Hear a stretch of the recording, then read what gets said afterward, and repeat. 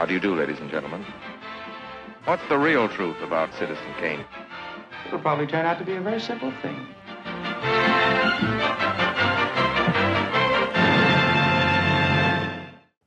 Hello, everybody. We hope you're doing well. I'm Parker. And I'm Max. And welcome to Better Than Citizen Kane, the highly subjective show where we look at a movie and ask the question, is it better than Citizen Kane? If you like Citizen Kane, that's fine, because we're not here to hate on it. But when every movie ever made is a reasonable contender for the title of greatest film of all time, you have to wonder, better than Citizen Kane? Listeners, would you like me to tell you the little story of right hand, left hand? The story of good and evil? And I'm lifting up my left hand here. Okay. Kane. It was with this left hand that old brother Kane did drop the snow globe onto the ground. Now I'm raising my right hand. Rose. You see this sled, dear hearts? This sled has memories that run straight to the soul of man. The right hand, friends. The sled rosebud. Now watch and I'll show you the story of Citizen Kane, 1941. These fingers, dear hearts, is always a warring and a tugging, one against the other. Now watch him.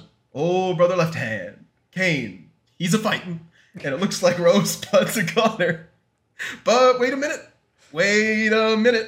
Hot dog Rosebud's a winning. Yes, sirree, it's Rosebud that won. And old left-hand Kane is down for the count because today we're talking the Night of the Hunter, 1955. Okay, so real quick, listeners.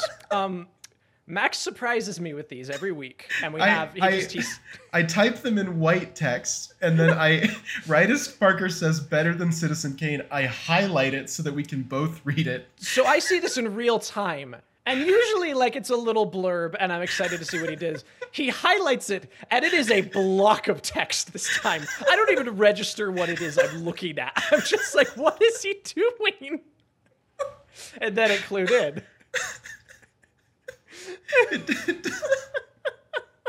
It doesn't work in the audio medium.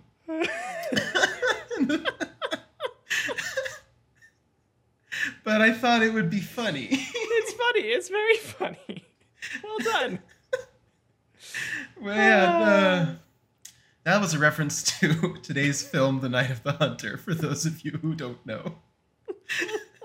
I think for the most part, people who listen to our show that I've talked to just skip the ones if they haven't seen the movie. That's what I've gathered, yeah. So I don't think we're gonna lose anybody there, but no. Night of the Hunter, Parker. Night of the Hunter. 1955. Robert Mitchum in a role that was very different from his previous roles. Mm-hmm. As I understand it. Kind of doing a Vertigo here. Yeah, a little bit. And he's really good in it. He's really real scary guy. Parker, you have an interesting history with this movie. Why don't you get into that? Yeah, so I watched this movie for the first time when I was not super young, but I think I was 12 or 13. And I watched it, and it scared me so bad because, as we've already established before, I'm sitting at home alone in my room at night watching on my computer. Watching film classics in the dark. And I'm watching this probably close to midnight, and they I don't know, just got under my skin. Really, really freaked me out. I finished the whole thing. I watched it, but I think I just blocked it out. I knew I had seen this movie. I remembered almost nothing about it other than moments and images. And then last year, you came to me and said, hey, you should watch this movie. Which kind of led in there. So I'll finish up mine, but you fill in the gap. What's your history of this movie? So this was one of those movies that, again, it was at a time, I think it was September, October of 2021. That year, 2021 is the year that I started watching movies, capital W, capital M. Mm-hmm. One day I was sitting at home and I just went, I'm going to watch a movie and I'm going to turn off my phone and I'm going to watch a movie. And I watched not The Night of the Hunter, but I watched There Will Be Blood. And that unlocked this desire in me to just seek out good movies and watch them. Mm-hmm. And that's when I around the time I got on Letterboxd kinda, and So anyway, I was just kind of looking for movies that were really I'd heard were good. And The Night of the Hunter was on a list. It's in the Criterion. and I was like, ooh, this sounds cool. I think I had already seen Out of the Past at that point, which also has Mitchum. And I think I was like, oh, this has Robert Mitchum in it. Cool. And I rented it and I watched it. And my dad kind of came down. He was living with my parents at the time. And he came down and he was like, oh, I'll give this a watch. And we watched it together. And at first we were kind of like, there's some performances in this that are kind of like over the top. Especially like Mrs. Spoon. And we were kind of like, oh, this is kind of weird. And then at a certain point in the movie, we both just kind of stopped laughing at it. And then at the end, I think he was like, this thing is scary and I never want to see it again. It really affected him. I don't know. Maybe that's not true. Maybe I'm misremembering. I don't know. I know he's listening. He wouldn't want me to say that. Yeah, get him on mic. But we were both really affected by it. And so it was like one of the first, I want to say like one of the first Criterions I bought was The Night of the Hunter. And then later, I think in 2022, I was like, hey, let's watch this. And we watched it. So, and then I guess you should finish your story, your part of the story. Yeah. Just you brought it over and suddenly like it's such a strangely visceral experience of like watching something that lives in the back of your head for, more than a decade. Like I hadn't watched this in 14, almost 15 years. Yeah. And then suddenly like, oh no, I've seen this. I've seen this and it scared the hell out of me. Yeah. But I don't know, it was super fun revisiting it. And since then, like it's just been like actively living in my head rent free for the past like year. Yeah. It's one of those. It's really good. It's really good. Yeah. I love that. I love that you saw this when you were a kid. I feel like, I don't know, in some ways that's the perfect age and also the worst age. Yeah. Precisely right. Oh man. But yeah, so that's my history with the movie, and I'm very glad that you reintroduced me to it. Yeah. And again, like I think I even put that on my letterbox like the first time. I was like, I'm counting this as my first watch. Like I saw it, I didn't really like this is a clean slate. So yeah, for sure. Cool. I think. Yeah. Who do you want to do the little recap that we do here? I mean, you're welcome to, but if you'd like me to, okay. jump Yeah, in. I can do a little recap on it. Well, okay, but also, how was it watching it this time? Now that on this watch for the show, you obviously had it more fresh in your memory. It had lived in your head like rent free for a year. What was it like going back to it for this? Really good, really, really good. Came back to it almost exactly a year later. Like I think you showed it to me in August, like beginning of August last year, and then I watched it, obviously end of August this year. Yeah, wow. So yeah, very interesting. It was really good revisiting it. I think initially I had given it a 4.5, and then this watch around, there's still some things that I'm not like just rub against me a little bit, which we'll get into as we go through. But like, I think I bumped it to a 5 this time because I was just like, man, this thing is just, I don't know, it's so mesmerizing. It's so it's dreamlike and nightmare-like in such a specific way that I really love. And like knowing, having memories of it this time around and like knowing what was happening and where things were going, like it just, I don't know. I liked it a lot. And I think specifically like I really took note of the pacing this time around in an interesting way. Like that stood out to me more this time. Yeah, I would love to hear about that. And in fact, actually, I think you should recap it. I'd like to hear you recap it if that's okay. Yeah, by all means. Please fill in as we go because I watched this. I had just come back from like an all-day shoot, and so I was like, all right, I'm gonna watch this, and it was kind of late. I was still there, obviously. Like I was still with it. Yeah. But if there's anything I missed, it's just like patching my holes. Yeah, we'll tag team it. Yeah, that'll be great. So the movie opens with a very an apt stylistic choice for the 50s, which is just kind of these floating heads in the abyss. In space. In space. And you've got Lillian Gish, who is talking directly to camera, speaking to a group of children, and she's telling them 5 children are also, their heads also float in. Yeah, they're also just floating around in space. There's stars behind them. And she's basically just telling them if I remember correctly, she's telling them like, hey, you know, the Bible tells us to like beware of wolves in sheep's clothing who like appear to you. Yeah, and like false prophets. Mm-hmm, false prophets. I think she ends on false prophets. Yeah, and as she's saying this, we get like the main musical motif sting of Harry Powell, which is like this big, intense, percussive like brass. Whenever he comes around, it's this what I assume to be a helicopter shot of some kind, you know, very high up, looking down at him as he's going down the road in his little car. And we meet Reverend Harry Powell. And we're introduced to him with him. Well, actually, no, I'm sorry. The opening shot is little boys playing. Yes, there's a helicopter shot of some little boys playing around a house, and they're going to play hide and seek. One of them goes to hide in the cellar. And then, like, he doesn't go in, and the other kid runs up and he goes, "What's wrong?" And then he points, and there's, like, the legs of a dead woman in the cellar. Yep. Yeah. Then we cut to Harry Powell going down the road, and he's talking to himself, but he's talking to God, essentially. He's talking out loud, and he's saying, "Lord, I am tired." And he's talking about how, you know, he's like, you always lead me where I need to go. He's like, what'll it be this time? Another widow? And it's like, oh, okay. Yeah. So he killed this lady, and he kills widows, and he says like, whenever I need money, you always lead me to it. You know, a widow with a little money stowed away in the sugar bowl. Like, yeah. And it's always, I think he frames it here. He mentions it later as well, but like here, I think is the first time where he talks about like, you always lead me money to like spread your word. Like that's how he's framing this whole thing. Yeah. Yeah. And then he talks about things that God hates. And he says, and there's nothing that you hate more than lace and perfume. And like womanly things, basically. Yeah. This guy hates women. Right. And then hard cut to him in like a burlesque club.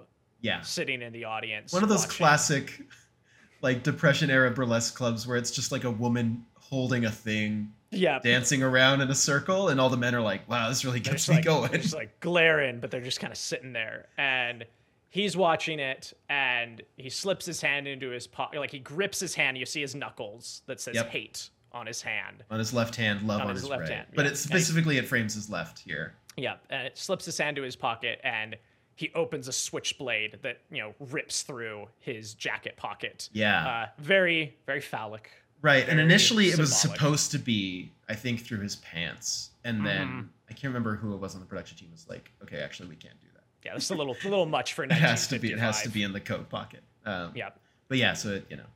Yeah, so he does that, and a police officer walks up and says, "Hey, are you the one driving that car outside?" And he's like, "Yeah." And you get a wipe transition to him in court, and you find out that he stole the car, and he gets sentenced to 30 days in jail. And he's like, "Harry Powell, I sentenced you to 30 days in jail." He's like, "Reverend Harry Powell." And he's like, "Reverend." He's like, stealing a car, picked up where you were. And he turns to the like court stenographer. He's like, "Harry Powell." He's like, "You're not a reverend. You're not a man of the cloth. Like, what are you talking about?" That's really good. And I just like, I love that first scene because it does such a good job of wrapping up how everybody, all of the adults in this movie are always missing the forest for the trees. Like, yeah, he gets arrested, but he got arrested for stealing a car when he fully was going to murder this woman on stage. Yeah. And like that happened. There's so much of that in this movie where like characters will catch him up in little lies and little things, but they're absolutely missing like the huge big picture of what a monster this guy is. Yeah. And I just think I think that first scene just does a really good job of like setting that up of like, okay, totally. He'll get a slap on the wrist, but like there is a blind eye. Like people are completely unaware of the greater atrocities that this guy is, you know, performing, which carries throughout the rest of the film. Then from there, we go and we see two little kids playing in their yard. This is John and Pearl. Mm-hmm. And as they're playing, their father pulls up in a car. Yeah, Ben Harper. He pulls up, and the first thing John says to him, he says, "Pa, you're bleeding." And he's got like a big splat of blood like right in his chest, basically. And he's like, all right. He's like, where to put it? And he's holding wads of money, like just stacks and stacks of bills. And he's searching around frantically. He's like, where do I put it? He's like, but the cobblestone behind the shed. No, they'd look there. And he's trying to find all these places. And then his eye spots something off screen. He says, yeah, there, that'll do. That'll be. And we don't see where he puts it. Yeah. But then he stands back up and he grabs John and he says, you swear you're never going to tell. Like, swear on your life you're never going to tell. Swear that you're going to protect Pearl, watch after her. And he says, I swear, Pa. And he's like, Pearl, you swear too. You got to promise me you'll never tell where the money's hid. And she said, okay.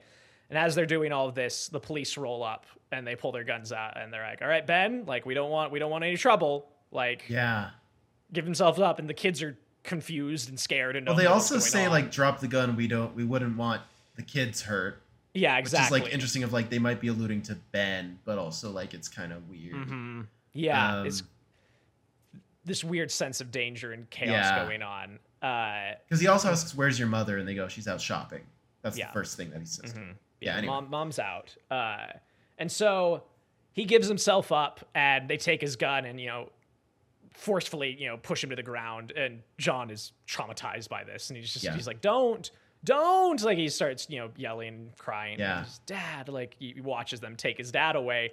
And they just leave him. Like, they don't do anything to, like, help the kids or, like, stick around and, like... Yeah. Well, as this happens, the mom shows up. Yeah. Yeah, like, right at the tail end of this. And they just leave. And then you get another, like, wipe dissolve, and we see Ben in front of the same judge, and you find out that he murdered 2 men while he was robbing a bank. And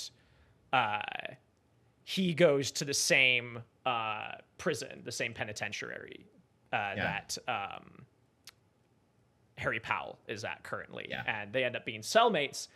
And what we gather through just kind of subtext is that somewhere in this window of them overlapping, Harry Powell finds out that, he stole some money. He finds out what he was in for. Yeah.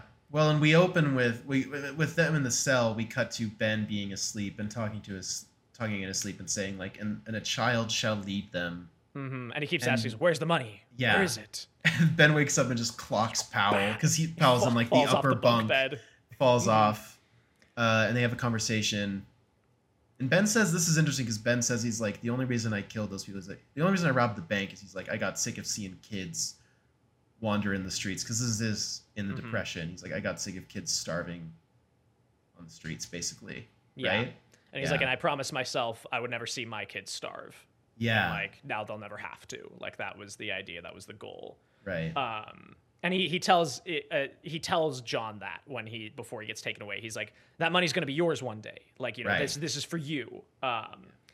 And Powell is like, well, can you imagine? He's like, imagine what I could do with $10,000. And again, $10,000 is already a lot of money. In the Great Depression, it's a lot of money. I haven't sat down and, like, done the inflation calculation, but it's... You haven't? You haven't just sat down with your abacus and your big old-timey calculator and done the numbers? All right. I've been busy. But Powell he's going on and on. He's like, I could make the grandest church to the Lord and all these things, and, I'd help the children. He says, would you? Would you really? And Ben doesn't buy it for a second. Like, Ben sees through this guy. Well, Ben even asks, like, what scripture or what religion do you preach? And Powell says, something I've worked out with the Lord just between the two of us, or something like that, right? Like, super sus vibes from this guy. And Ben is like, all right, man. He's like, okay, dude, whatever. And he rolls up a sock. It's really great. He's like, yeah, preacher, keep talking. And he stuffs a sock in his own mouth, and then he just goes to sleep. So that he won't talk in his sleep. So that all happens, and then they hang Ben. Ben dies. And then what's interesting is we follow the guard who was, like, oversaw the hanging, which was interesting. Where, like, he goes home to his wife, and she's like, really despondent. He's really despondent about it. And, like, I can't remember exactly what the scene, like, what he says. He says something along the lines of, like, I think I need to quit being a guard. Like, I think I need to, like, I don't like how this is making me feel, and I want to be around for our kids or whatever. And she's like, oh, and you go back to the mine and die? Like, not on your life. Like, you're staying right here. This is much more safe and secure. Like, I know. And she's like, you only get this way after a hanging. Like, she acknowledges that, like, you'll be fine. This always throws you in a funk. And it's this kind of weird little aside that sort of gets a resolution at the end of the movie, which we'll talk about, that feels kind of unnecessary. It does, but also I think a key part of it is that he goes in and he looks at their kids, and it's the two kids in the bed, because this movie is very much about children. Absolutely. And I think that's something that's obviously very important that they linger on, is like him looking at his kids. It kind of implies that, like, the real reason he's having a tough time with this is that he just, hung a father. And he's like, oh, this guy had kids and now they don't have a dad anymore. Yeah. But it is like an interesting, and like what the resolution is later, you're still like, that's it? All right. Yeah, you're like, okay, weird. Okay, yeah. In any case, we go back and visit the kids in the hometown, and the mothers pulled them out of school because the school children are just having a field day with this. They all singing sit around. songs about hanging. They draw little chalk figures on the brick walls of, hangmen, nooses, and everything, and just like, we're just really being terrible to these two children who just lost their father. Yeah. And like even the adults in the town, as they see them, are like, everybody's asking, like, did you ever find out what your, that thieving father of yours did with the money? Like, everybody hates Ben around here. And it just sucks. It sucks for these poor children. And obviously their mother is completely distraught and doesn't know what to do. And she confides in the town busybody, Mrs. Spoon. Who's such a funny character. Just the worst lady. But she's so funny. She has lots of really, really good little. And we'll get to Walt. We'll get to Walt Spoon. We'll get to Walt Spoon. But yeah, so they are pulled out of school, the kids, right? Yeah. Yep. And they go to the ice cream parlor run by the Spoons.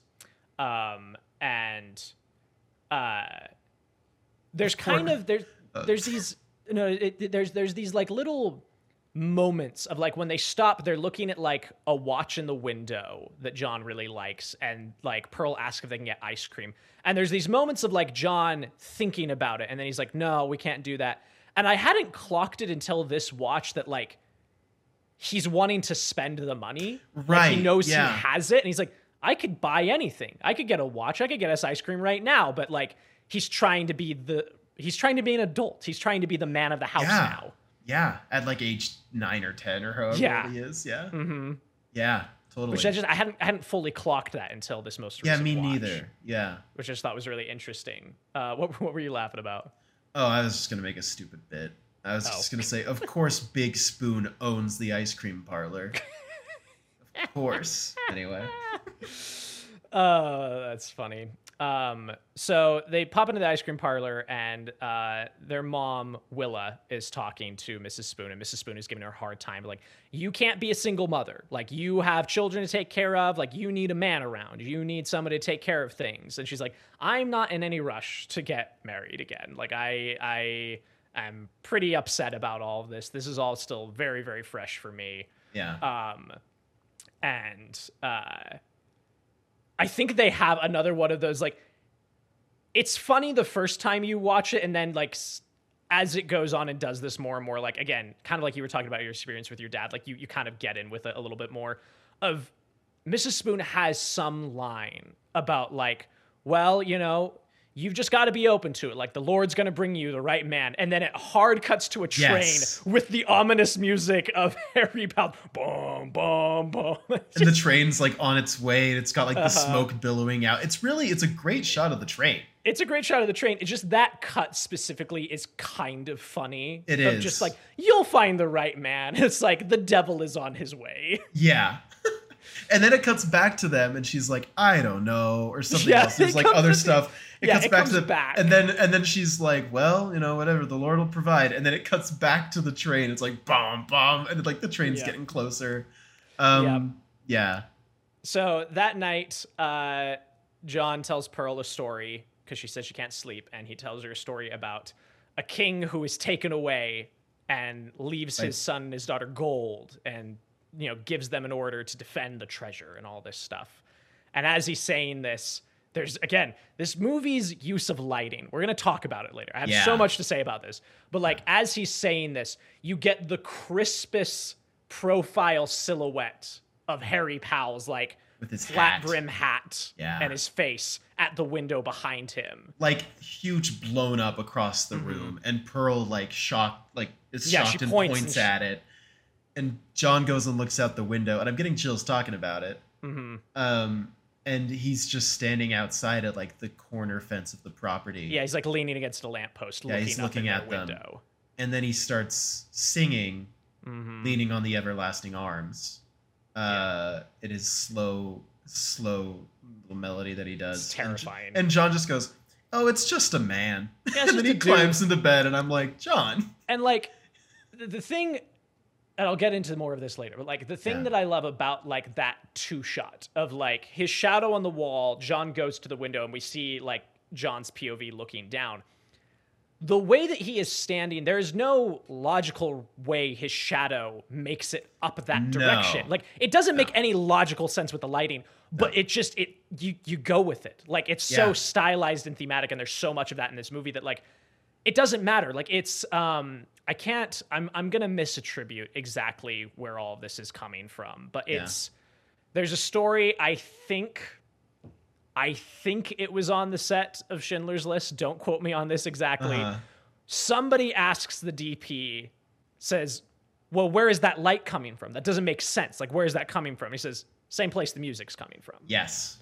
Yeah. I don't know. I sure also don't remember exactly. I'm misattributing it, but it's that's another one of those a thoughts story from like the internet hive mind that we all have, but we don't remember where it came from. Exactly. Yeah, but you know what I'm talking about. Like, I do, because I love that film set. Yeah, I love that, and like that's, I don't know, like this movie is such a testament to filmmaking as a visual medium. Like again, we've talked about that. We talked about it with like Metropolis and some others of like.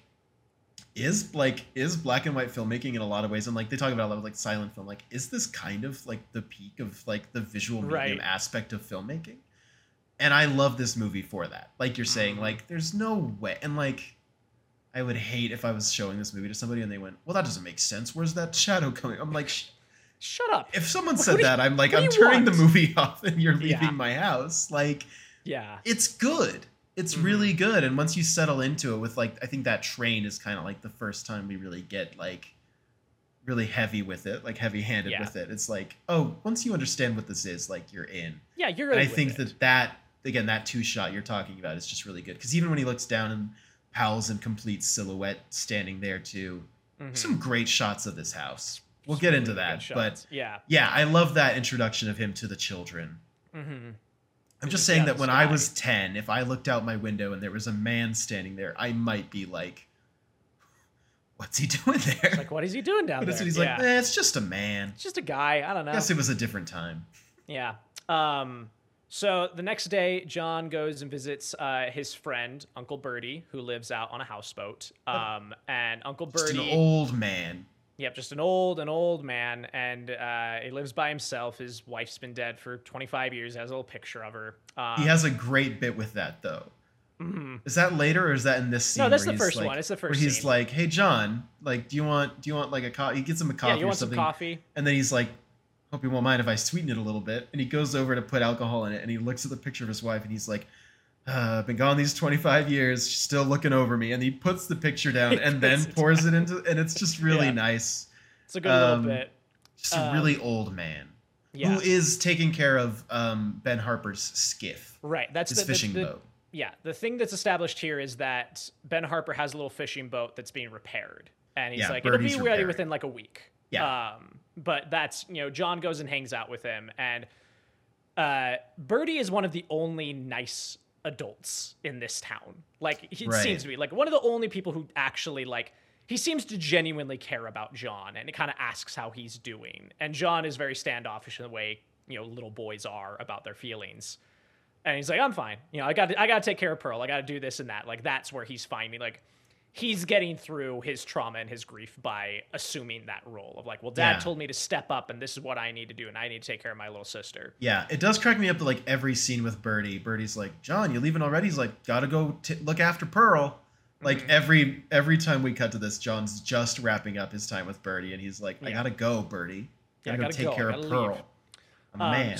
So he heads home, and as he does, he passes by the Spoon's ice cream parlor, and he sees Reverend Powell in there with his mother and his sister.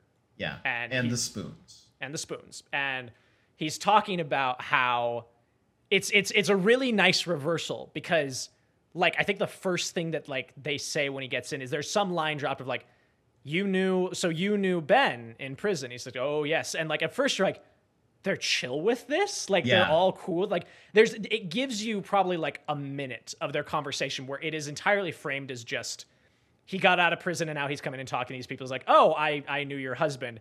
And then you find out the switch is like somebody's asking, well, how long ago did you resign from the prison? He's like, just last week. I couldn't take it anymore. Right, which also kind of brings back the little aside with the guard of, like, maybe Powell, like, I don't know, it kind of puts that idea in our heads so that maybe Powell's explanation makes a little more sense. Sure. Of, like, why a guard would leave the prison, that sort of thing. I don't know. I'm just trying to figure maybe, that. yeah. But yeah, he explains basically, I used to work at the prison and then I resigned. Yeah, he's like, I ministered to your husband in his last days. Right, that's or what it whatever. was. Yeah. And while he's there, somebody takes note of his knuckle tattoos. I can't remember who. I think John does. John looks at his knuckles and he says, "Oh, you're looking at my knuckles, little lad. Well, yeah. Let me tell you." And he goes into this monologue, which Max did a wonderful job, a wonderful rendition at the beginning, interpolating it. And I think this is probably the most iconic thing from the movie. This gets riffed on a lot. Yeah. Specifically, it's very overtly referenced in Spike Lee's Do the Right Thing, where in lieu of knuckle tattoos, they have brass knuckles that say love and hate. And one of the characters monologues to the camera about the story of right hand, left hand. It's really good. Yeah. But that's kind of one of, like, the lasting impacts of this movie is this whole monologue he has.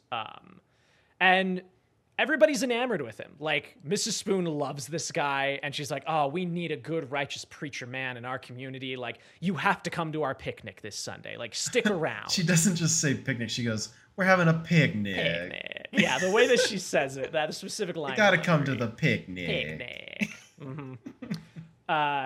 Yep. John immediately dislikes him. Yep. John has this, like, sense of just knowing this guy is up to no good. Yeah. That carries on through the rest of this. At the picnic, Mrs. Spoon tries to, like, set up Willa and the Reverend.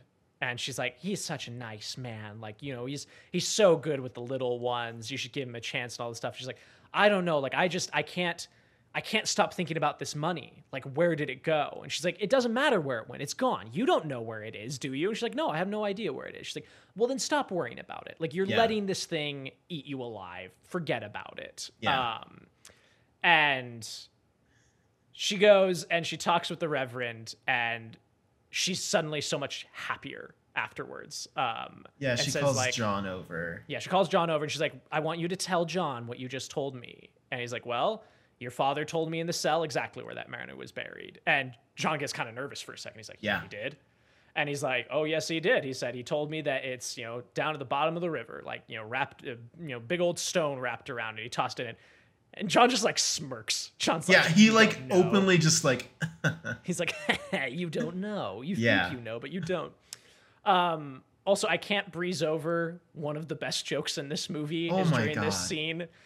The rest of the party is hanging out by the picnic table while Willa and Powell are talking. And Mrs. Spoons is doing her whole busybody thing and telling everybody about all this stuff. And she's like, everybody thinks love matters, but it doesn't. It doesn't matter at all. And do you happen to have the exact phrase? I want to pull it up. Let me see if I can find it. It's so funny. While you're looking for that, I'll keep setting the table, which is just, she's telling people that, like, love don't matter. It's about, you know, what you put into it, and it's about the fact that, like, you know, you're still around. She's like, you learned that after 25 years. She's like, you know, take me and my my husband. Also, we forgot to mention that her first name is Icy. Her name is Icy Spoon, and she works at the ice cream parlor. Yeah. Which I guess if you married someone named Spoon and your name were Icy, you'd probably go, I guess I can only work in ice cream. I have a thesis about this film that ties into later. So bring that back up. That is further evidence to my claim. So I'm looking at some quotes from Icy Spoon from this movie. And there's another really good one later that we'll also bring up, which is really funny. But Icy Spoon says about sex in marriage, he says this: "A woman's a fool to marry for that. That's something for a man. The good Lord never meant for a decent woman to want that. Not really want it. It's all just a fake and a pipe dream," is what she says. And then we cut back to like Harry Powell and Willa and John and whatever. And then we cut back to Icy Spoon. And then she says this: "When you've been married to a man for 40 years, you know all that don't amount to a hill of beans. I've been married to Walt that long, and I swear in all that time, I just lie there thinking about my canon." And then it cuts to Walt Spoon also at the table, and he just kind of he just deflates slightly. He depresses ever so slightly, like he's holding something on a fork, and he just kind of goes. It's so funny. It's really funny. And Walt Spoon is like the low key MVP of this movie. That he's so funny. He's so just great. like Herbie, I swear, in all that time I just lie there thinking about my canning. Yeah. And Walt just it's incredible. It's incredible stuff. I couldn't move past this scene without bringing that up. Yeah. Also, one other thing Icy does say in that same scene, it's listed here. She says, "A husband's one piece of store goods you never know until you get it home and take the paper off." just incredible stuff. Great stuff from Icy Spoon. Great stuff from Icy Spoon.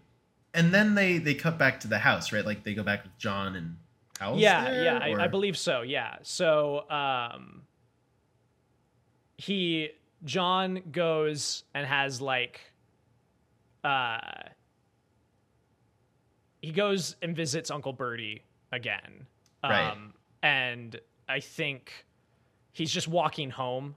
I don't know that you get an interaction with Uncle Bertie, but he goes past the parlor and he sees his mom and Icy celebrating together. She gives him a big hug and he's very happy.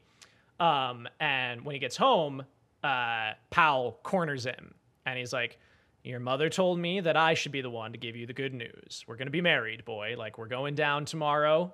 And, when we come back, we're going to be husband and wife, and I'm going to be your dad." And he's like, "You're never going to be my dad." And he's like, "Well, hey, we need to get along with each other." And he's like, "You think I'm going to tell, but I won't. I won't." He's very firm, and he's like, "Tell me what?" And he does that little kid thing, nothing at all. And he nice save, John. You saved it. You saved it, John. You did it.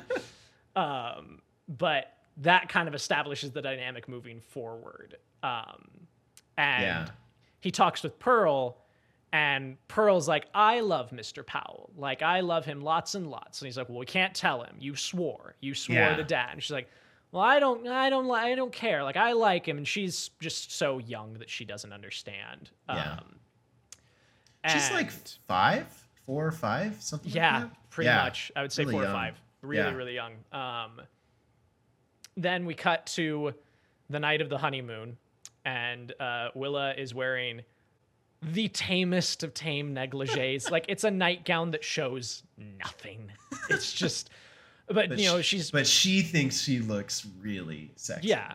This is not a slight at Willa. This is just context for the reaction. I don't know, Park. It sounds like you were like, this nightgown shows nothing. It's just not even hot. I don't know, man. I don't know what to tell you. Oh no, it's the worst guy ever. Oh God, I didn't know he was our guest on the show. No. And she comes out, and the Reverend is just rolled over. Powell is he's just not even acknowledging her. And she tries talking to him. He's like, "I was praying." She's like, "Oh, I'm sorry, I didn't know." And he gives her this lecture. He's like, you thought you were going to come in here. He's like, "Let's get something clear." He's like, "Our marriage is a joining of spirits and of souls. I'm not interested in any of this." He's like, "Women's bodies are made for bearing children. Do you want more children?" And she says, "No." He's like, "Well, all right then." He's like, "Go look at the mirror." He's like, "Look at it. Look at yourself." And just really psychologically torments this poor woman. It's "You're filth. You are the scum of the earth. How dare you think that you can come in here and try to seduce me with your lust, and that's not going to happen in this marriage." And he says your job now is to take care of the 2 children you already have. That's your only job. Yeah. And it sucks. It sucks. And it sucks even more because her immediate response to this is, help me be clean. Help me be what John wants me to be. Yeah. And it's just like Harry. Harry. Yeah. Harry. Yeah. And it's insane how quickly she just completely buys into from this. there, we like on their honeymoon trip, he's like preaching to a church. And now she's part of his like she's act. Fanatic. Yeah, and she's it's like fanatic and just she's going on and on. She's like, how many of you can say that you drove a man to murder? Like I did. I'm a terrible person and I'm begging for salvation. Like I need the Lord. And and the lighting on this in this scene's really cool too, because we cut to like the crowd, like the what would you call that in a church? The congregation. Cut the congregation. There's like some people in light, but like there's 2 rows in the back that are just completely silhouetted. Yeah. And they're all like cheering and chanting. And they're burning torches. They're burning torches too. Yeah. Yeah. It's very wild. Very fanatic. Yeah. So you go and John and Uncle Bertie are fishing out on the newly repaired boat. And while they're out there, Bertie tells John, he said, hey, like, congrats on your new paw. How are you feeling about it? He's like, I don't know. And he's like, I don't know much what to think about him either. Like, there's a few people, and you get that a little bit with Walt later on too, where some people aren't fully buying into what's up with Powell. They're like, something's off about this guy. Yeah. And so he just tells John, he's like, if you're ever in trouble, if you need help, like you come to Uncle Bertie. Like I'll make sure you get what you need. And he's like, thanks, Uncle Bertie. He's like, I gotta get home. And he gets back, and the next night we finally get the reveal of what's going on with the money. And it's just, again, such a lovely little kid thing. If you see all the money strewn out, and you see the back of Pearl's doll, which she has been carrying around the entire movie, this doll never leaves her side, is opened up, and all the money's coming out of it. And that's where the money's been hidden. And she's got a pair of scissors, and she's making paper dolls out of these like $100 bills. Yeah. It's just, I just love that. It's really good, like panning across it and like revealing her cutting. And she's just like, like just making them. John comes out. He's like, Pearl, no. Yeah, what are you doing? Trying his best to keep everything together. And then they start shoving the money back in. And the way the shot is framed is so tense because in the foreground, you've got the kids on the ground with the money. Behind them is the porch with like a screen door. Yeah, and the light coming from the house from inside. And suddenly Powell steps out and he's behind the screen door. He's like, children, time for bed. You better get on inside. I hate the way he says children, by the way. He says it a few more times later. Hate it. Anyways, so he's like, just makes your skin crawl. It's time for bed. And he's like, John, what are you doing out there? And he's like, just getting Pearl ready. Yeah. Getting Pearl ready for bed. What's taking you so long? And he's like, she left her things out. Mom would hate it if when she leaves her things out. And as they're trying to stuff all this money back in to the doll, Powell is coming out of the door. He starts walking out, and the money's still on the ground, and you're just sitting there like biting your nails as the audience. You're just like, oh my god! Yeah, and they just happen to get like the last bill stuffed in. Well, but I also love is as he walks up, 2 bills on the ground. I don't know if you notice this, blow past him and under the porch of the house. Like he doesn't see 2 bills that just go past him on the ground. It's really great. It's so good. Gets there, he takes him to get it. Yeah. Takes him inside. And then there's also a scene in here. This whole section's kind of a blur for me. There's also a scene in here where Willa talks to John and says,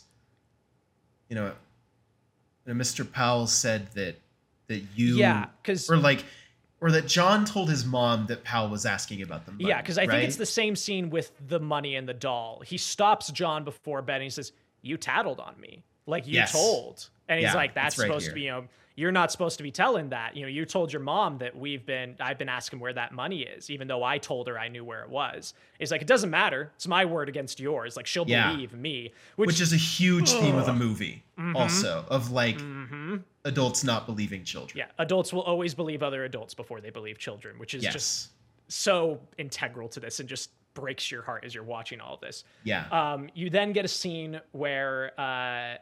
some time has passed. It's kind of a blur of like how long this has all been. A few weeks, I would imagine. But Willa is like, why are you telling that lie? Like, why do you keep telling that lie that he's been asking you about the money? It's not true.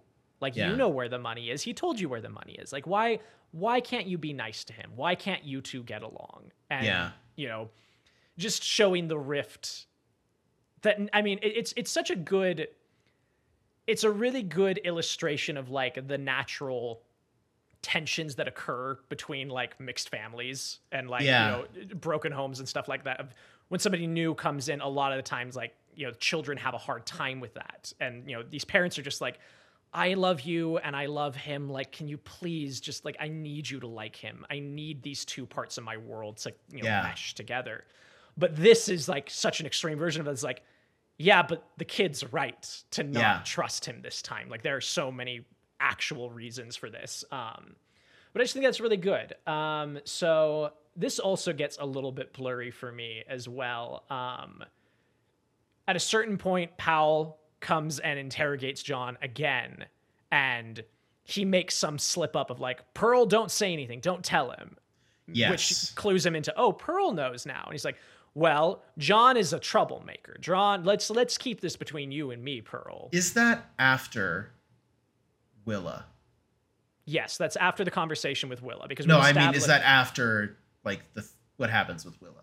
No, this is because so he takes her downstairs, locks John in his room, and Willa comes home and she hears them through the kitchen window, him asking about the money. And then he gets really aggressive. And he says, like, I'm going to tell me where it is. I'm gonna your arm off. I'm going to rip your arm off. Yeah.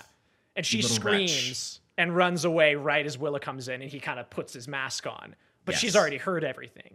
And she's trying to keep it all together as much as she can. She's like, okay, baby, let's get you to bed. But like, is clearly shaken when she realizes, like, oh, John was telling the truth, and Powell has been lying to me. Yeah. And like, ugh, yeah. Oh yeah, because then we go into one of my favorite scenes. It's an awful scene, but one of my favorites in the film of Willa in bed lying there. And again, that lighting thing of she is like illuminated while she's lying in bed. Like there's almost a halo around her.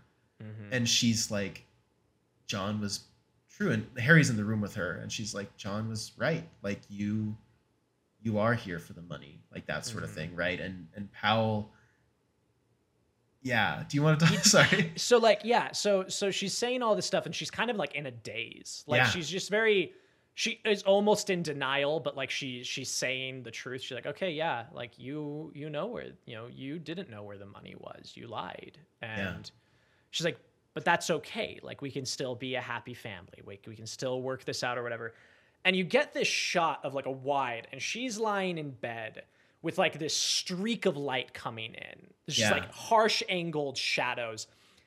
The bedroom, I don't know that it's ever established where it is in the house, but like it looks almost like an attic because it comes to like a steeple point. Well, it also looks like a chapel. Up. Yeah, it looks like a chapel in there.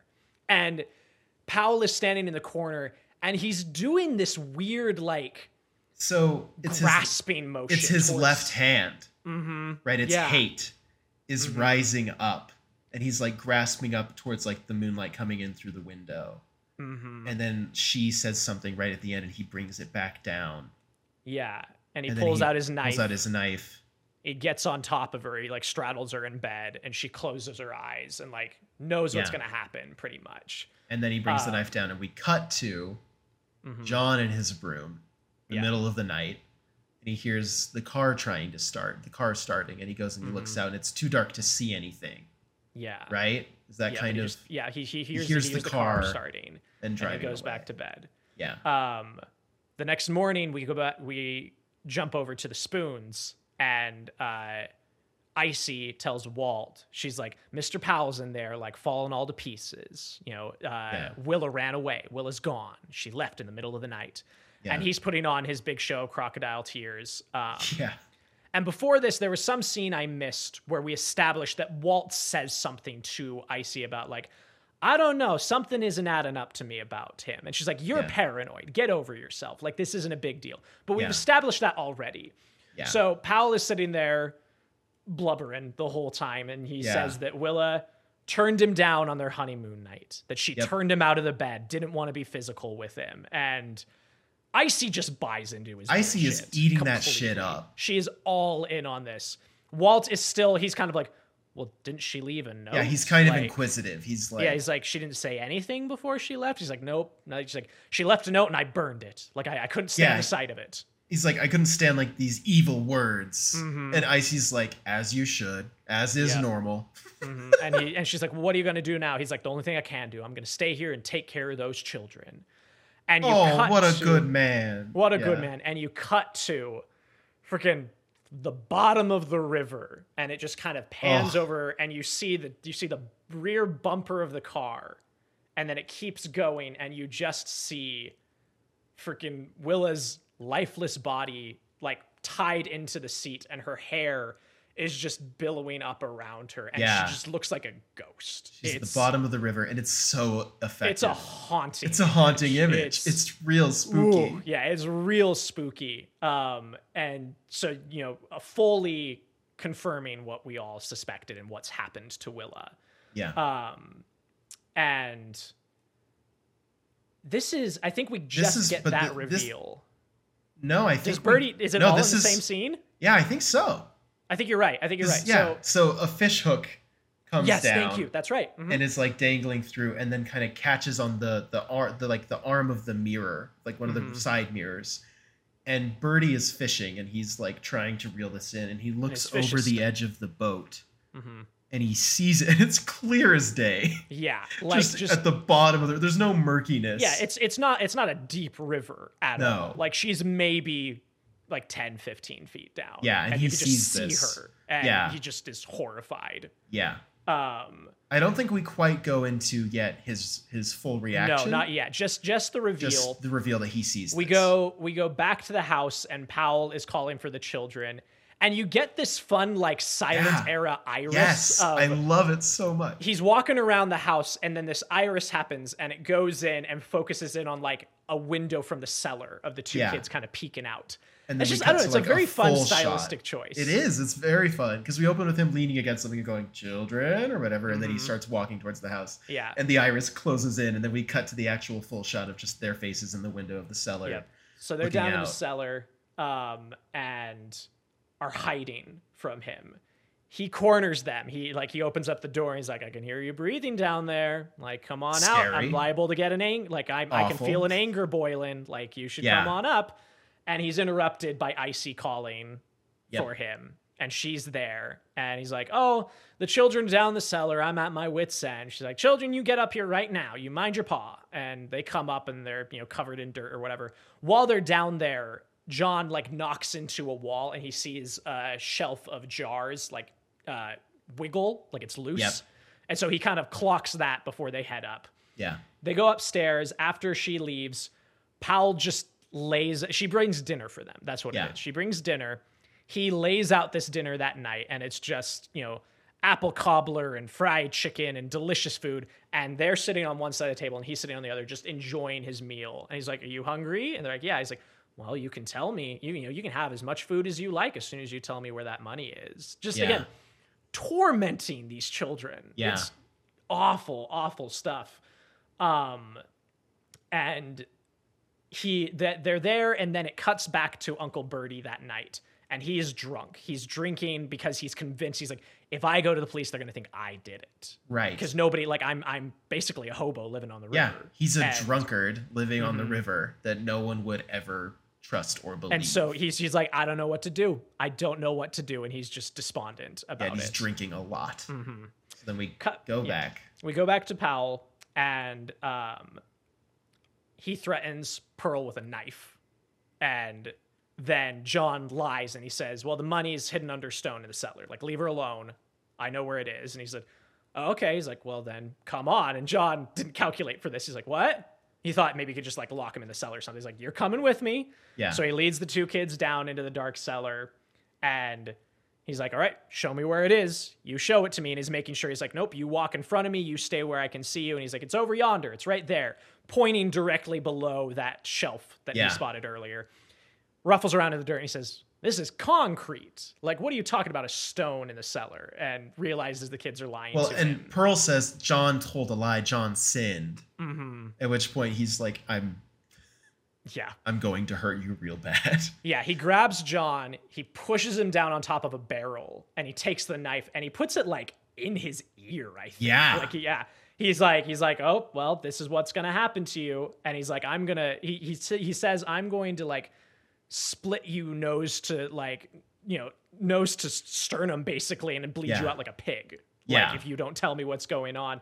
Pearl starts to cry, and she's like, it's in the doll, leave him alone. And this is also a really good delivery from Robert Mitchum, where he goes, the doll. Like he like the like such biggest like a light bulb. the doll. Duh. Of course. Yeah, like of duh. course it's there. And it's just a really fun delivery in this awful scene. It's terrible. So he's just below the shelf. John throws something and knocks the shelf down, and all the jars fall on Powell's head. Yep. And kind of he's discombobulated for a minute.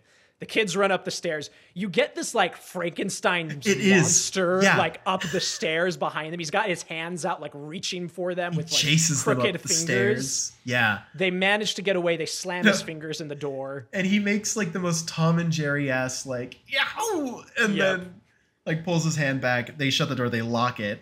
And then he's like, I'm going to bust this door down. And they run. They go running into the night, and you still hear the sounds of the door getting busted in as they're running away. And then you hear it break down. Yeah. And they're just running, and they go to Uncle Bertie's, and he's passed out drunk. Yeah. And John is just shaking him. He's like, you told me to come. You told me if I needed help. Like, we need your help. He's coming with a knife. You've got to hide us. And Bertie's just gone. He's can't. He's out. Barely conscious. And it's just, it makes me want to cry every time I get to that scene of just like, children in distress and not having adults to go to just like wrecks me. It just is so upsetting to watch this happen. And John is trying to think on his feet, and he says, okay, the boat, like we'll get Dad's boat. And so they go and they run down the river, and you hear Powell just yelling after him this whole time. Children. They, get the boat out of the weeds, and it's kind of like a swampy area. Like it's full of mud and stuff. And he gets Pearl in the boat, and he's pushing it out. Just as he does, like Powell shows up with his knife. Stumbles in the mud. He's wading through the swamp, and he just misses them as they get into like deep water, and he can't follow them anymore. He lets out a scream that is unreal. It's insane. It grows from a growl into just like this howling sound that he makes. It's nuts. It's wild. It's insane, the sound he gets to come out of his throat of just like pure rage that these children and the money have gotten away. And the kids float down the river in the boat.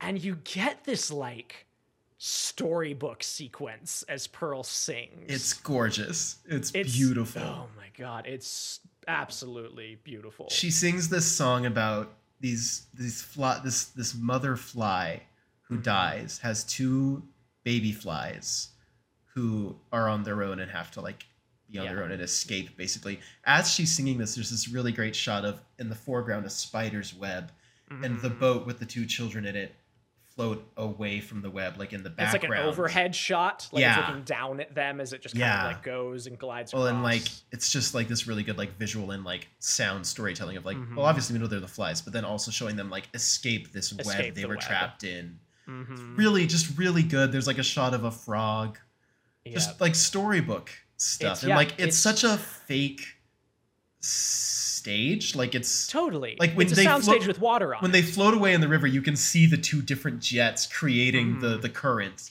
but it doesn't matter. It doesn't matter. Like it feels so of a piece with itself. There's this sense of like this dreamlike quality and like this unreality that at this point you've completely settled into. Yeah, go ahead. Yeah. No, just like it's so visually stunning that it's literally the DVD menu on the Criterion. Yeah. Like it's just those gorgeous shots of like these woodland animals and the spider's web and the boat just going down the river and just like there's just something so hauntingly beautiful about this whole sequence. Yeah. Well, and also again like the black and white and the lighting of this whole movie is just incredible. Yeah. We get a little bit of a montage. Oh wait, before that, the next morning, the Spoons get some sort of postcard saying, "Oh hey, I'm taking the kids up to go visit like my sisters or whatever. And thought a change of scenery would do us all some good. Yeah. And they're like, that's weird that he's saying say goodbye or whatever. Well, and Icy says, well, there you have it, Walt. You were so worried disappearing in the middle of the night that, that you were so worried that they, had been killed by, using the slur, like gypsies, that sort of thing. And he says, well, somebody stole a horse and they never caught him. Yeah. He's like, I had a reason to worry. The people who did that. Yeah. Someone shot a farmer and stole a horse. We cut to another helicopter shot, maybe, of Powell on a horseback just going across the countryside. Yeah. Again, setting up this chase. Sting. Yeah. Setting up this chase kind of going on. We get some shots of, in this montage, we get like John and Pearl go up to like this woman who's just handing out potatoes to children. Because again, this plays off of what Ben was talking about earlier of like the Depression. You just have these like gaggles of children just roaming the countryside without parents, just homeless and trying to survive. And John and Pearl, ironically, due to like what Ben thought he was doing by leaving the money, he has like kind of condemned them to this at this moment. We get Powell stopping at like a little, like he's working to make money, and he's like is he working at like a, it's like a they're picking some sort of they're picking peaches or something. Peaches, it's an orchard. They're picking peaches, and he's like preaching to them.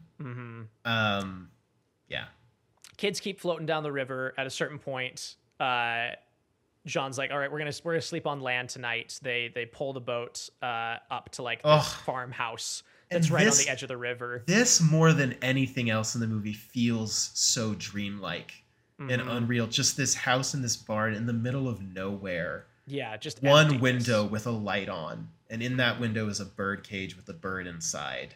Yeah, that's just fluttering around, and just that shot of like the barn and the house just feels so weirdly, eerily familiar to me. Not like I've had a dream with that exact image, but it just has such like a they are alone in the world. Like absolutely, it's got this unreality empty. To it. Yeah, they go up into the barn, and they go to sleep for the night.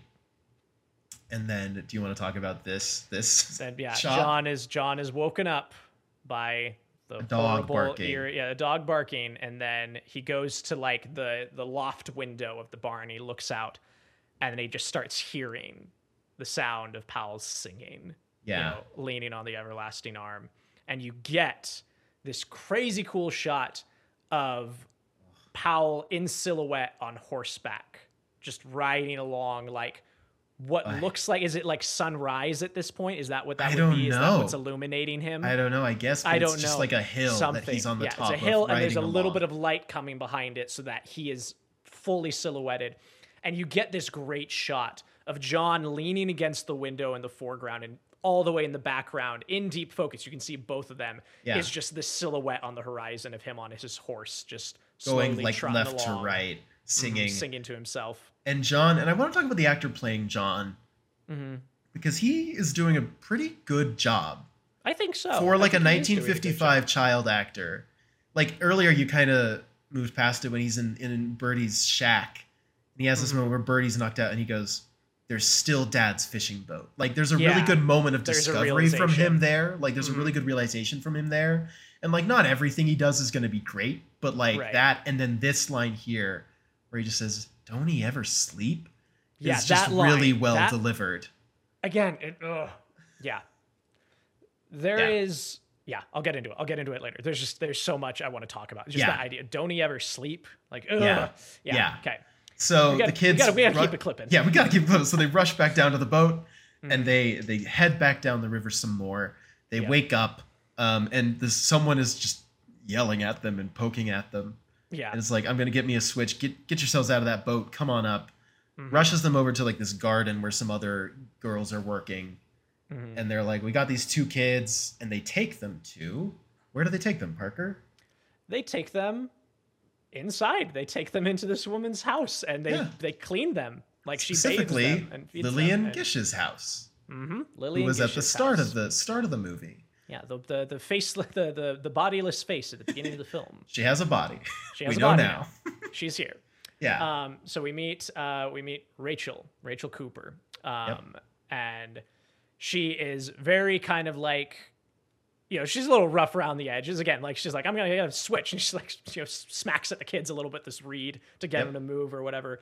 But instantly, like, starts taking care of these kids, and just kind of like, it's established. She's almost like, it feels almost like she's a Fagin-esque character from like Oliver Twist. Like she's just keeping an eye on all these orphan kids. Well, there's a line later where she takes all the kids into town. There's like 3 other girls there, 4? Yeah. I think 3.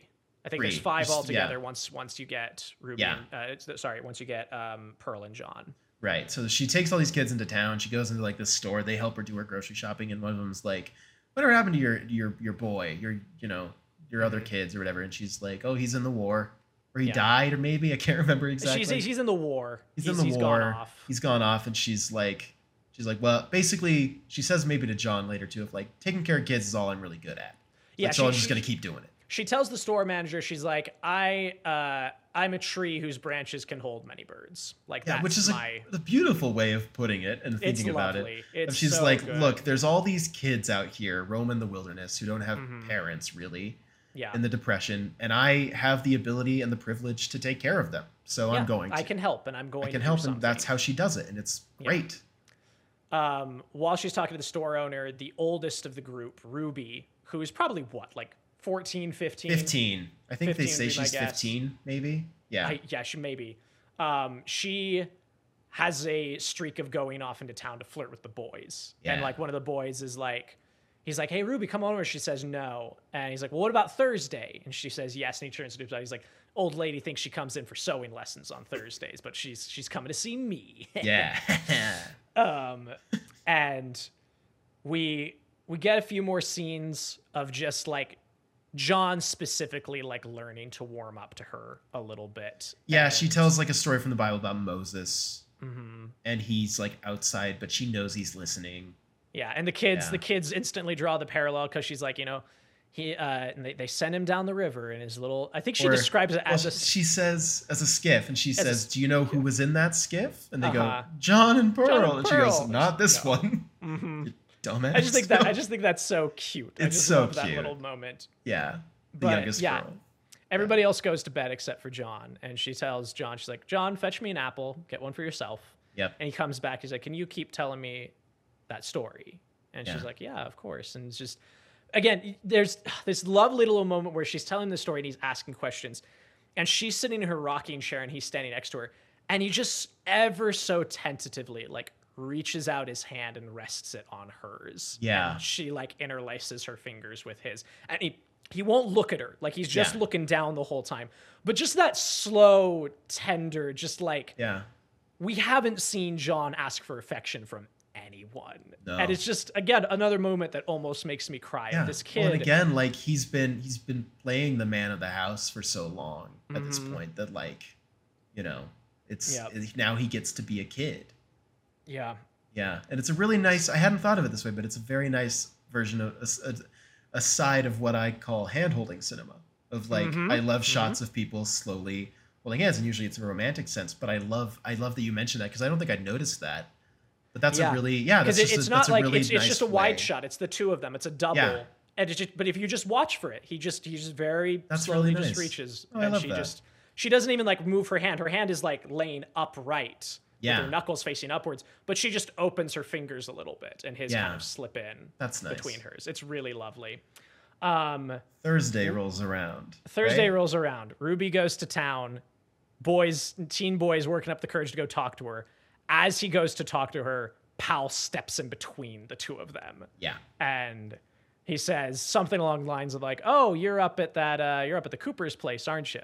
And she's like, "Yes, sir." And she's like, "Buy me an ice cream?" Says, "Sure."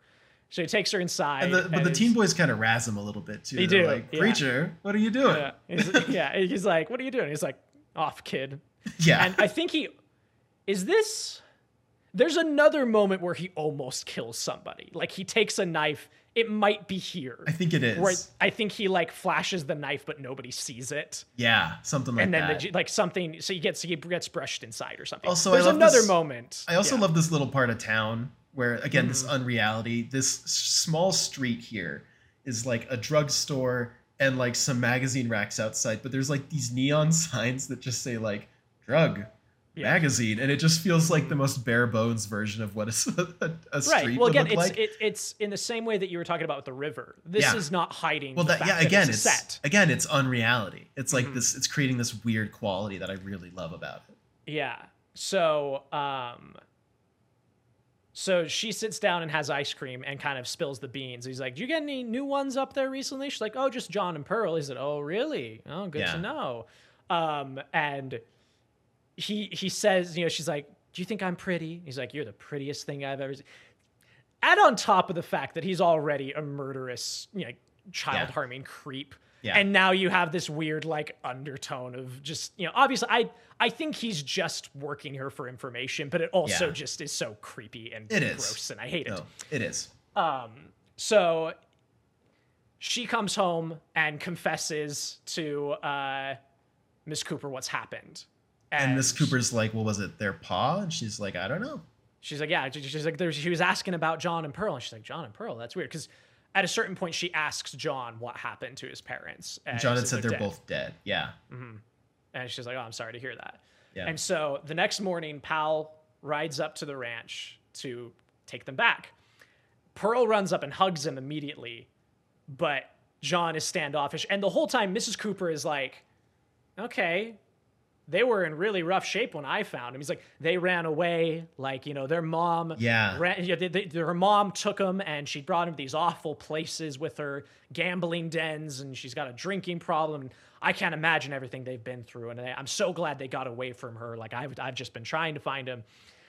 And she's, again, I might almost start crying when I talk about it. She's so good. She's so standoffish about it, and she looks to John. She says, "John, is this man your pa?" She says, "No." Or no, she says, "John, why don't you go and why don't you go and hug your paw or something?" He goes, "That ain't my paw." That ain't my paw. And then she goes, "Yeah, and he ain't no preacher neither." She goes straight in the house and grabs a gun. She goes inside. Powell goes for the doll. John grabs it and he scurries underneath. He scurries under the house. Powell pulls out his knife and tries to crawl in under him after him. And she comes back out with a rifle. And points it at him and whistles pokes him with it, and he comes up and sees it, and then he runs away and he scampers away like a little Looney Tunes character, and she shoots at him and he goes like, "Ow!" He's like, "I'll be back." No, that's later. Oh, that's later. Sorry. Yeah. He goes, he's like, "You meddler, you whores of Babylon, I'll be back. You haven't seen the last of me." Dark. Yeah. He specifically says that he's going to come back when it's dark. Yeah. And great plan, Harry. Yeah, great plan, Harry. Tell him when you'll be back. That night, he comes back, and all of the kids are huddled into a group in the kitchen sleeping, where it's it's safe and she can keep an eye on all of them. And again, you get the craziest shots in this movie that I love so much. Is he is just standing just outside the fence. He's leaning on the fence, not in the property line, but fully just outside. just outside, and he's doing his singing or whatever. And you see him, the shot cuts. You see him in a full shot, and then it cuts, and you get this profile silhouette of Mrs. Cooper in the rocking chair with her shotgun. Yeah. Just fully in silhouette with him in the background, just walking back and forth. And it's just, that image is insane. That image is so good. He's singing Leaning on the Everlasting Arms. She starts singing, but she instead of singing just leaning, she sings Lean on Jesus. Yeah, she takes the duet harmony part. Yeah. And it's just, I don't know. It's such a strange vibe in that scene of just the standoff of two opponents. Yeah. Who's going to make the first move? We're going to sing together. It's this weird eeriness going on. Yeah. Ruby comes out because she is she's still pining after this creep. Yeah. The whole time. But she brings another really cool shot that I don't know how they lined it up. Is you see him through the screen in the door, so he's a little bit he's a little bit obscured, and Ruby comes down with a candle, and the candle lights the screen porch up. area in the screen. Yeah, it lines up the porch, and you can't see outside for half a second. And Cooper's like, "What are you doing? Go to bed." She blows out the candle, and he's gone. He's not there anymore, which is so good. And she literally gasps. She's like, "Oh, everybody, get everybody downstairs, into the kitchen now." And so they get all the kids into the same room, and you hear him just taunting them from outside. Yeah. He's like, just give me the kids, give me the doll, like it's all gonna be fine. When he comes inside and he's in the room and a cat spooks him. Yeah. And when the cat spooks him, like he turns, she shoots, and she like gets him. She clips him somehow, and he lets out his like Looney Tunes. Yeah, that's what it is. And goes like skipping out of the room, like hopping in pain, and he runs outside and he goes for the barn. And Miss Cooper runs to the phone. She has a good line here too. Yeah, she runs to the phone and she's cranking it, and she's like, I need state troopers down here. I got something in my barn. It's so good. It's really funny. Yeah. And the next morning, the state troopers arrive and they bring him out of the barn. And it's a real interesting ending. Yeah. And again, this isn't like the complete ending, but basically they bring him out and they're arresting him. They throw him to the ground, and we get a repeat where John goes, "No, don't." And it's and I understand it. I understand that he's reliving his father's arrest. Yeah. And he runs up and he says, "Take it, take the money, I don't want it." And it's actually a really good ending because it's a really good final beat for him and Harry Powell, because I think on my first watch, I was like, he's getting so confused by this happening again that he thinks he liked Powell. No, that's not what's happening here. No. He's reliving his father's arrest and he's throwing the money back at his father. Right. He's saying to his dad, he's like, "Take it back. It's too much. I can't. It's too much." Which is, man, a Just brutal thing. The weight that is put on this. And also, I need to dial back really quick because I forgot the best line in the movie is while Lillian Gish is sitting out on the porch, keeping an eye on Powell. Yeah. There's a barn owl and a rabbit that she looks and she spots, and it cuts back and forth between the two of them. And the owl swoops down and you hear a little like scream from the rabbit as it gets caught. And she goes, "It's a hard world for little things." And just, that line decimates me. And I just think about it in context of the whole movie. And and is like, once again, I get back to that idea of like what children, you know? Yeah. Yeah. Anyway, just had to throw that in there. No, good call bringing that back. But so you have this moment with him, which again, I agree is a really good moment of him just kind of talking to his father as with Powell as the stand-up, just throwing the money at him. He's like, "Just take it. I don't want it. I can't. It's too much. It's too much." And they take him away. And then it's Christmas time. And then it's Christmas time. And this is where... Surprise, this was a Christmas movie. Surprise, Christmas movie. This is where I rub up against the movie a little bit. Okay. Which is, we're in the courthouse and the prosecutor is like, "Young boy, can you tell us, like, point to the court, who's the man who murdered your mother? He's just over there yonder." And he won't do it. We never see Powell. He won't look at him. The camera doesn't show him, but he just looks down at his feet and he doesn't say anything. And I think it's just a summation of just how traumatized he's been by this whole thing. I think I read it as he's terrified of what's going to happen to him. He's terrified of what Powell's going to do to him if he says anything. And just, if nothing else, it just shows us how horrendous this whole experience has been on poor little John. And they say, "All right, little fellow, take him away." You see, they send him off with Mrs. Cooper and say, "Merry Christmas to all of you. Stay safe out there." Yeah. And then meanwhile, you get this intercutting with like the gallery there at the trial, which includes Mr. and Mrs. Spoon. Yes. And Mrs. Spoon Icy has gone full heel turn and is, basically like, we always knew he's a terrible person. He's a wife murderer. They call him Bluebeard. Did you know Bluebeard? Do you know? I did. Yeah. Okay. I didn't know. I had to look it up this time. You didn't I hadn't know the caught reference? it before. I had no idea. So that was fun. Do you want to tell me what you found? No, you tell the reference. It's basically just it's a very old story, not a fairy tale, but it is one of those like folk tale stories of like essentially the first serial killer. It's this guy who marries women, murders them. Yeah. But it's become a part of like the cultural zeitgeist in such a way that like it makes sense for these people and like the Depression to be referencing the story. But yeah, so they're all counting Bluebeard, string him up, lynch him, like we want him hung and all this stuff. Yeah. And poor Mrs. Cooper's just trying to keep her children safe from all this. Like they go to like the ice cream parlor nearby and are getting a treat. And the crowd like the mobs mob the Icy. is They all moving come through. up, and they stop. And Icy's like, "There's the children. There's John and Pearl. Like, oh my goodness, save the children!" You're just like fawning over these kids who clearly don't want any of this attention. And Mrs. Cooper knows better and leads them out the back way. Yeah. And just this whole sequence, I don't know. It feels unnecessary to me. Of like it's building like the crowd is getting angrier. They've got torches. They've got axes. They've got pitchforks. Like we also meet back up with the guard from the start, right? As they take Powell in to be executed, and they're like, "Hey, got another one for you." And he's like, "Great." He's like, "This time it'll be a pleasure." Yeah, which is like, okay, interesting that this guy got a little arc. Yeah, weird little callback. But that's it. They put him in a car and they drive him away, and that's that. And you there's don't really see him again. We don't. And like, you could read whatever you want into it. Like, when I watched it the first time, I fully thought the mob was going to drive the car off the road and then just go like take him to a tree somewhere and deal with it themselves. But you never see any of that. He just disappears, and so does the mob. Yep. It just doesn't.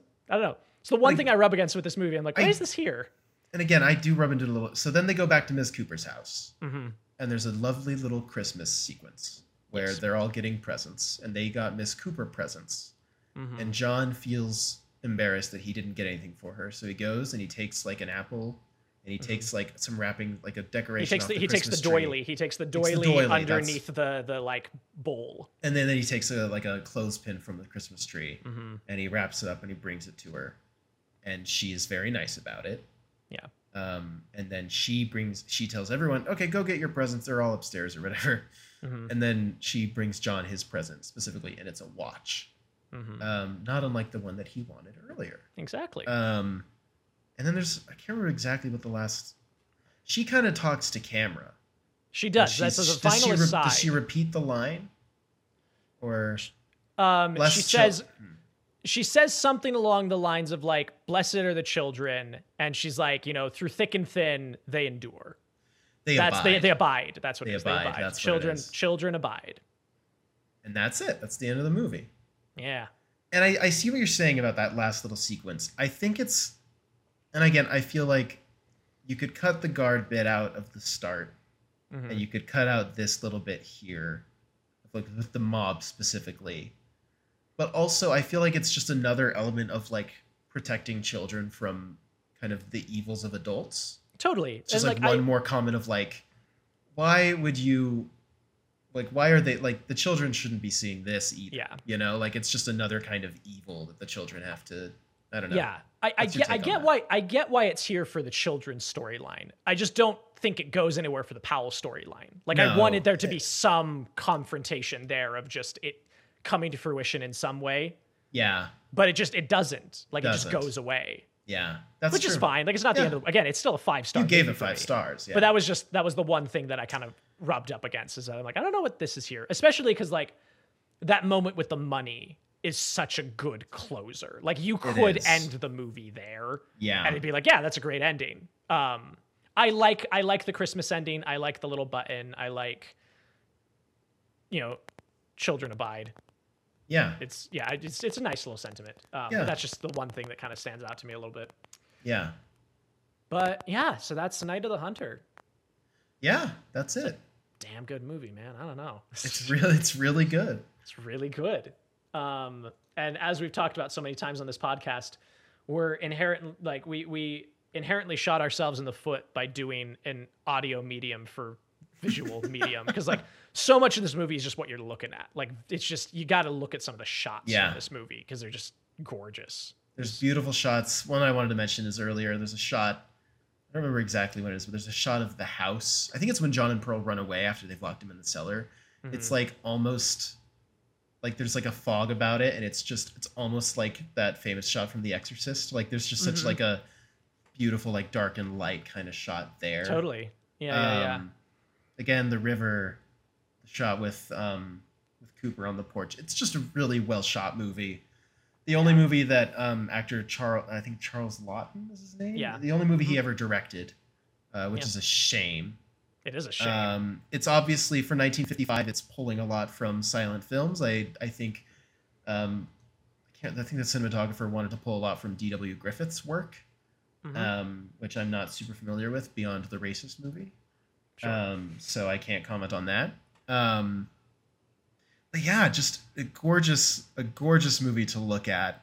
Really haunting. You mentioned earlier something about the pacing. Do you want to get into that a little bit?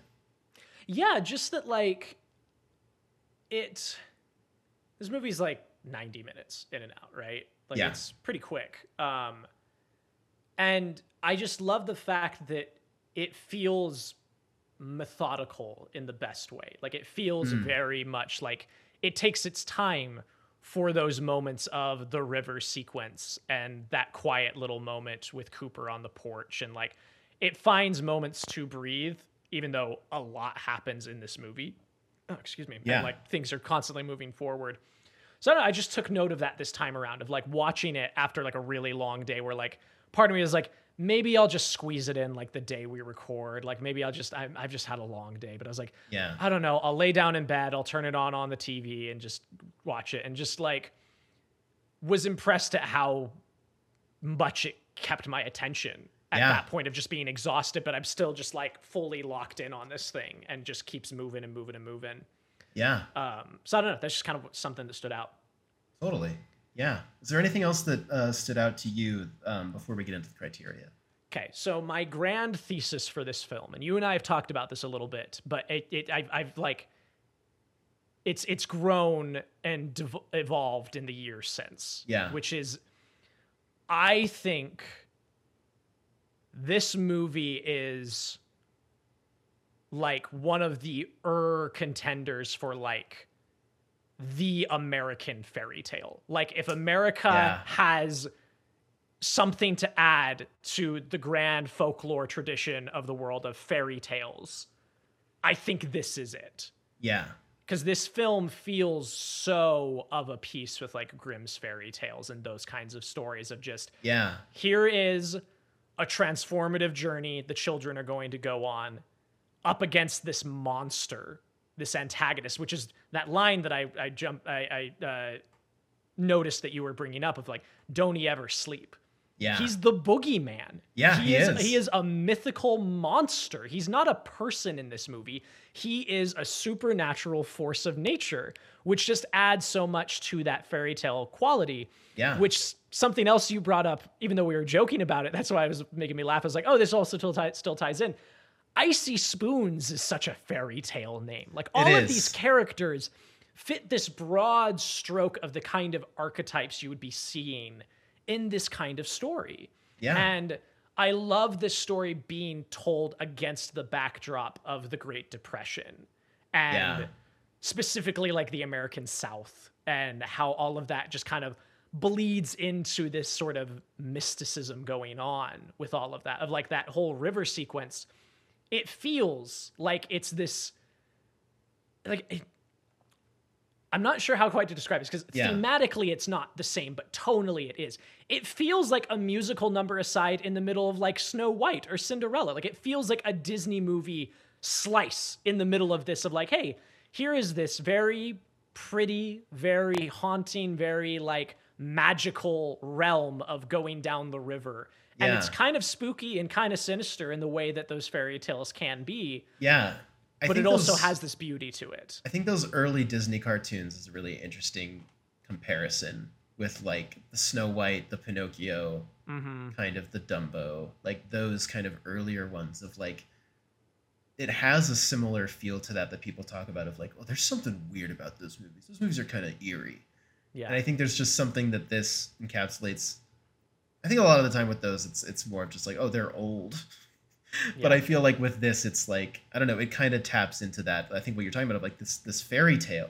There's like a genuine kind of eeriness to children's stories that are meant to be cautionary tales, right? Like in a lot of the time, you know, of like, there are people out to get you if you are a small thing, right? If you are a little thing, there are big things that will try to get you. And I also think that this is up there for me with something like Coraline, as far as like children's horror movies that tap into something that, when children's media taps into it, is a surefire success at being scary. Totally. Of like, you are on your own against something that wants you. Like, and I think that that's something that can be so powerful in children's media that oftentimes today it feels like we don't really get into. But I think there's something about main characters being children and there being some sort of supernatural force after them that is so scary. And I mean, again, like you're saying, that goes back to Grimm's fairy tales. That's a Hansel and Gretel, right? Yeah. So I think that's a very good comparison. I really like what you said there, Parker. Yeah, I don't know. It's just been on my mind a lot lately, and it's been kind of gestating for the past year. But then like this time around, I was like, oh, this is the Americana fairy tale, isn't it? Yeah. Like it fits so much of that in so many ways that just I don't know. I just love that's just I don't know. That was something that stood out to me. What about you? Any things to add before we get to criteria? I don't think so. I think I'm good to get into. Oh, okay. I'll also say this: there are like some performances in this. Again, like there's moments of Powell doing his Looney Tunes howl and cackle and that sort of thing. There's kind of like a sense of like humor to this movie. Yeah. Which also kind of helps. And again, just kind of like this, I think this unreal sense with like, again, like Icy Spoon, the way that she talks is so kind of over the top a lot of the time. And she has so many deliveries that are just silly, like silly deliveries. And again, there's like those noises that Powell makes that are kind of silly. But I think it just kind of contributes to the overall sense of like a dreamlike quality, like an unreal nature to it. That I think supports what you're talking about with the fairy tale thing. But yeah, I think it's a good observation. I like that a lot. That's what I've got. Nice. Let's dive into the criteria. Okay, cultural and historical significance. So this movie didn't do well. No, when it came out. Not. It did really poorly, and it was also not a huge, like they didn't spend a lot to make it. So it wasn't even seen as like a huge loss or anything. Yeah, it was just came and went. Yeah. Didn't leave a huge, and then in the years since, it's kind of had it's come back strong, obviously, because it's a very good movie. Totally. But it didn't really leave that much of like an impact, except for obviously the love and hate thing, which, like you said, do the right thing, and also you can cut this out. Should have given you a cleaner cut for that. It also makes an appearance, that reference, in Doctor Who Series 7, Episode 1, Asylum of the Daleks. Amy Pond is doing a little photo shoot, and written in Sharpie, real shitty, is hate and love on her knuckles, and she like shows it off for the camera. She's doing a little photo shoot. Just love what Stephen Moffat thinks photo shoots might be. It's incredible. Anyway. No, that's that absolutely stays in, because also there's the episode is more overtly referencing and satirizing Cape Fear, but there's there's an episode of The Simpsons that includes Sideshow Bob, and he has because they only have 4 fingers, The Simpsons, his knuckles are love, L-U-V, and hate with like a pronunciation over the A. So it's just hat and love, which is really funny. And then the rest of it is more specifically like Cape Fear beat by beat. But Gotcha. That's kind of their little nod, which again, we've talked about before. Can also be a metric we can use. Is did The Simpsons parody it? Weirdly, The Simpsons comes up like every week. As two people who haven't really watched much of The Simpsons. No, not much. Yeah, great. So what's your consensus on this point?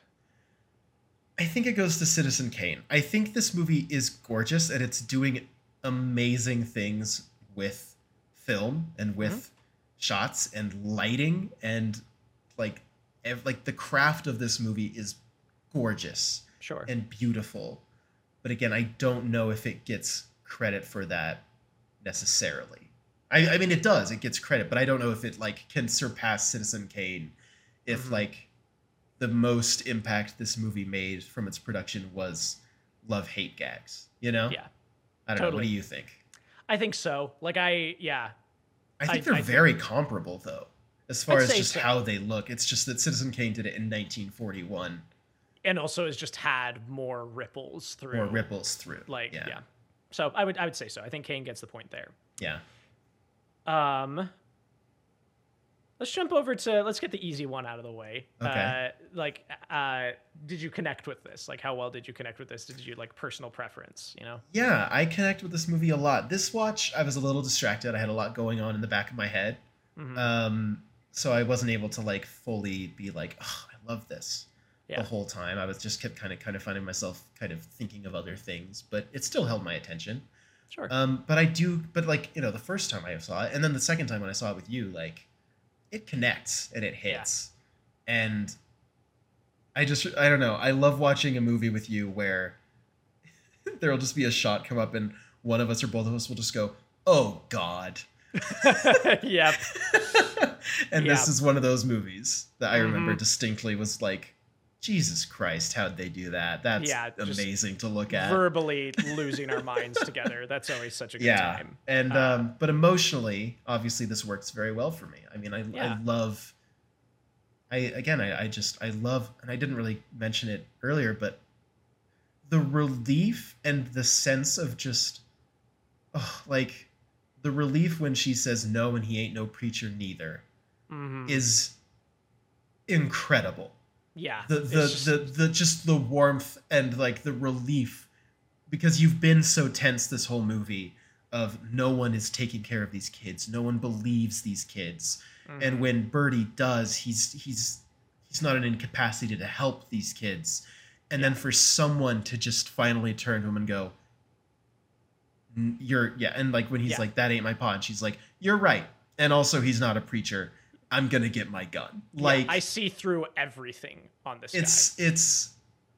It's something that's so rare. Like, rarely does a movie create that sensation in me of just being able to relax and just be like, and I want to cry just out of relief for these kids that someone is on their side. Yeah, somebody finally believes them. So yeah, the point goes to this more so than Citizen Kane, which I have a hard time connecting with historically. Yeah, I just hard ditto to everything you already said. Like, this absolutely connects with me both times I've watched it now. I just really, really love this movie. I just think I don't know. Like I said, there's something very tender to me about like kids in distress movies. Just like get me just feeling very anxious, and that relief that comes of like, oh, there are people who care about them. There are people who are going to help them, like all those things. I just love all that. So, and also when you saw it as a kid, you were terrified. Yeah, it scared the shit out of me. So can't say that about Charlie Kane, can I? You were terrified of... I wasn't scared of Citizen Kane. The idea of your mom having to come in because you started crying in the middle of the night. Parker, what's wrong? I had that dream again. Parker, we've talked about this. Citizen Charles Foster Kane isn't under your bed. Orson Welles isn't in your closet. Specifically the Orson Welles from those wine commercial bloopers. He just comes out of the closet. Oh no, it's Orson Welles from those wine commercials. Oh no. 12-year-old Parker would be familiar with those. I would be, yes. Oh no. It's Orson Welles from those wine commercials. Oh my. You talked like that until you were 15. I did. I didn't. And then you started talking like Matt Smith's Doctor Who. Okay. Look, I have phases, all right? Leave me alone. All right. So second criteria, how well everyone knows this movie the doing deal. What it's trying to do. What do you think? I think it really works. I think so. I think it absolutely is. A better job than Citizen Kane is the real question here. That is a good question. And a piece of evidence I'm going to bring to the table here really quick. Yes. Is that when Charles Laughton initially met with Lillian Gish about why he wanted her for the part, he replied, his answer to her was, when I first went to the movies, because she was a silent film star, like that's the big crucial piece of information about this. Yeah. He says, when I first went to the movies, they sat in their seats straight and leaned forward. Now they slump down with their heads back and eat candy and popcorn. I want them to sit up again. So that is the mission statement of this movie, is he wants audience members locked in. He wants them leaning forward. He wants them fully engaged with the thing that they're watching. Yeah. So, with that presented, I think this movie hits that out of the park. Because literally, Yeah. I was playing it. I was teeing myself up. I was ready. That was my experience. I had everything going against myself. It was 11:30 at night. I was lying in my bed. The lights were off. I have fallen asleep more times than I can count watching movies like in that exact same space and position, just lying down and be like, okay, I'm watching this, but I think I'm just going to doze off, right? Yeah. And I kind of thought, I was like, I'm going to refresh my memory a little bit. I'll go to sleep. If I need to go pick it back up the second half of it tomorrow, I will. Yeah. I could not go to sleep watching this movie. Yeah. I was fully locked in on this thing. And like, even the couple times I had to like get up to go to the bathroom, I paused the movie, which I usually don't do if I've seen the movie, if I'm just trying to get through it. Like, just keep it on and turn it up a little bit more so I can hear it. But pause the movie because I'm like, I don't want to miss anything. I want to watch this. I want to be fully engaged. So I think he absolutely achieved what he wanted to achieve. Audience sitting straight up, leaning forward, engaging with this thing. I think it's doing a better job of that than what Kane is trying to accomplish. We've been doing this for 9 months now, right? And I've been thinking a lot about like, what is Citizen Kane trying to do? Yeah. Based on all of the context and what I know about it and the reading, I think it's trying to be a send up of Hearst. I think it's supposed to be a diss track on Hearst. And I think it does an okay job of that. Yeah. I think it's fine. I think it's doing what it's trying to do, sure. But people don't remember the movie because it's a diss track on Hearst. They remember it because it's Citizen Kane, because of this influence it has on specifically filmic technique. Like, that is why the movie's remembered, rather than, I don't think that's what Orson Welles set out to do. I don't think he sat down and was like, I'm going to make a movie that is going to pioneer film techniques. Because there are people who do that. Like James Cameron makes Avatar specifically because he's like, I'm pushing the boundary. That's what he is attempting to do. Yeah. And that is the only thing he does in those movies. For the record. He's doing a good Oh no, Parker, if we ever cover Avatar, we have to give the point to Avatar. Oh no! Because he is pushing the boundaries. He is pushing the boundaries. But all this to say, I think Night of the Hunter is doing a better job of what it's trying to accomplish. You know what? I agree. You didn't have to convince me, but I agree. We got him, ladies and gentlemen. You didn't get anything, but I agree.